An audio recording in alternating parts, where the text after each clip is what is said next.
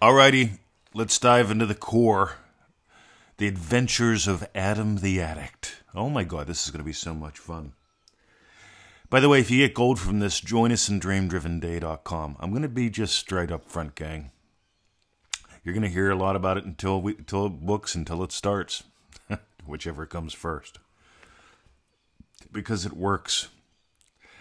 Anyway, over 700 posts in the Law of Attraction by Neville Goddard group by Dream Driven Day members in the past 2 years. Do the math. That's like 2 posts a day. Or is it a post a day? It's a post a day. Fuck, I'm no good with math. Anyway, that doesn't stop me, does it? But let's talk about Adam the Addict, shall we? So Adam, right? So back in the old days, Adam felt. See, eventually he had to admit something to himself. He felt that women were bigger than him.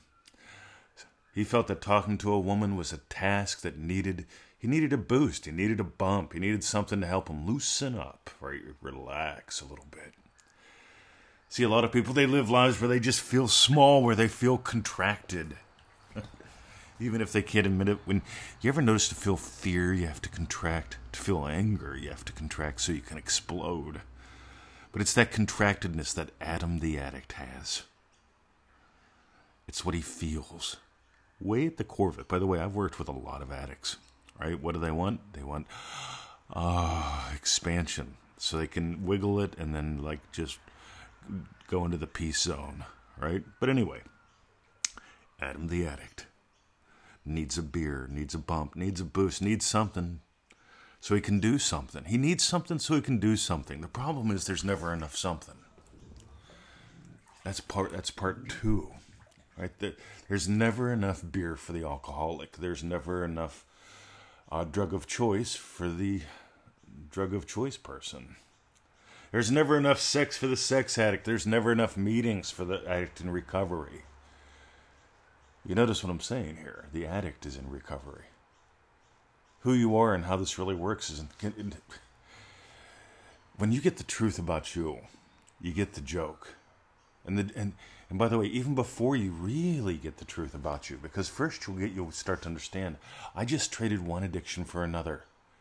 I couldn't get enough beer before, now I can't get enough meetings. All right, cool. Keep going. Because and this is a key point. You can't get enough because you don't feel you are enough. You can't get enough because you don't feel you are enough. You don't have enough money.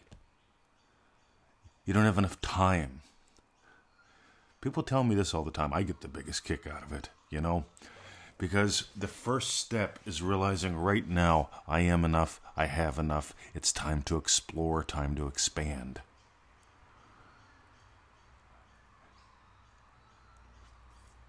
I shared the other day, I was asked a question, so I gave an answer. Imaginal experience leads physical experience. That's what this boils down to in my experience. Imaginal experience leads physical experience. The problem is if you stop there, you've got a bumper sticker. That's where we explore from. That's where all the courses come from. That's where all the coaching calls come from. That's where all the real life trainings come from. They begin with imaginal experience leads physical experience. Now let's explore the many varieties of imaginal experience. Now let's explore the many aspects of you. Neville did it for a few decades, so have we at this point. And we keep going. I'll keep going. I have found nothing more fascinating than exploring who I am and how this works. I have found nothing more liberating than expanding. Because if you're just trading one addiction for another, you're an addict in recovery. To step out of that, you start to realize, hey, what's my excuse today? I don't have enough what? Time. I don't have enough money. I haven't put in enough imaginal acts. You see, I get the questions. How many times do I need to imagine? Here's the thing. Once. Don't dig up the seed. See, there's nothing wrong with enjoying a beer. There's nothing wrong with enjoying a whiskey. I love when people bring up, See, I love when people ignore the fact that Neville's teacher, you could call him a raging alcoholic, but he wasn't an alcoholic. He just enjoyed his drink. So did Neville. God, I once mentioned that in a show, and I guess my choice of words didn't please someone. And it's like, what? Neville drank at lunchtime. Neville drank before dinner. Neville drank after dinner. Maybe not every day. I don't drink every day. But I gotta tell you, whenever I get the hankering to. So let's do a crass commercial. Ready? Here we go. In Dream Driven Day, we've got 3 live calls. The second one is always inspired by a lecture of Neville's called One Greater Than John. Go read it. Because in One Greater Than John, we talk about doing violence to your desires. And in that call, we explore the many varieties of that. Think about this. If we had a group of people willing to share, willing to support each other, all on a call that lasts about 2 hours, and we're exploring how those who want to share, we explore. We just don't say, how do you do violence to your desires? We explore how they do violence to their desires, because you're like an onion. There's more than one way you do violence to your desires. There's more than one excuse. There's more than one story you have. Mr. 20, I don't have time. I got kids. I don't have 15 minutes a day for ManifestingMasteryCourse.com. Every penny that I have is accounted for. Radio. See, here's the thing. It's a year later, and you look back. Are you glad you made an excuse? Because people tell me, I have to get up and prepare the kids' meals. Well, let me tell you something. While you're waking up, you're still imagining something. Start getting fast. Because if your excuse is, I don't have time while I'm waking up to imagine, you're already imagining something when you wake up. But if you make the excuse, I don't have time, you're not going to notice. You know what? The first thing I'm noticing about today is I don't have time. I'm imagining not having enough time to get everything done, much less have what I want happen. You get in my world, I'm fierce. There are no excuses. Alrighty. The Adventures of Adam the Addict.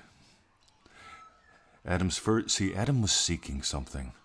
He noticed his concept of self was too small. And he thought he found something in drink. He thought he found something in drugs. And so Adam discovered something. There's never enough drink. There's never enough drugs. If Adam goes a little further, he gives up one for another. He'll give up drug of choice for going to meetings. And by the way, that might keep you alive. It's called putting a Band-Aid on it. It's called pulling the bullet out. But once you pull the bullet out, there's this thing called stretching. This thing called soaring. This thing called not settling. How do you stretch? How do you soar? Take some adventures. Explore, expand, stretch. Be willing to drop who you've been so you can discover really who and what you truly are. Can you tell I've been there? This is the voice of experience, not the voice of theory. You'll notice that we don't use a lot of biggie words. I know a lot of people that are experts at being in prison. And the prison is something you self-construct. Alrighty. So Adam the addict, gets addicted to something that he feels is bigger than him, so he can do something bigger than he could do without it. Admitting that's the first step. The second step is noticing there's never enough. 2, 3, 4 meetings a day, drinking earlier and earlier and earlier, drinking something higher in alcohol content. I'll add some sugar, that'll make me crash. Yeah. Stop it. Stop chasing the sweet. See, when you stop avoiding, when you stop hiding, when you stop chasing, that's the life of Adam the Addict.